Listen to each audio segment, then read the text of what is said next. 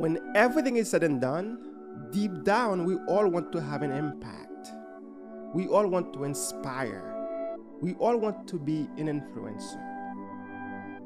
This will not happen by the amount of wealth you have, how much pleasure you experience, or how much power you hold.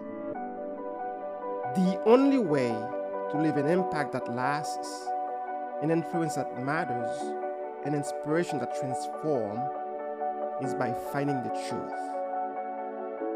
I know someone who found it. In finding it, he said, "Late have I loved you, O beauty so ancient and ever so new. Late have I loved you.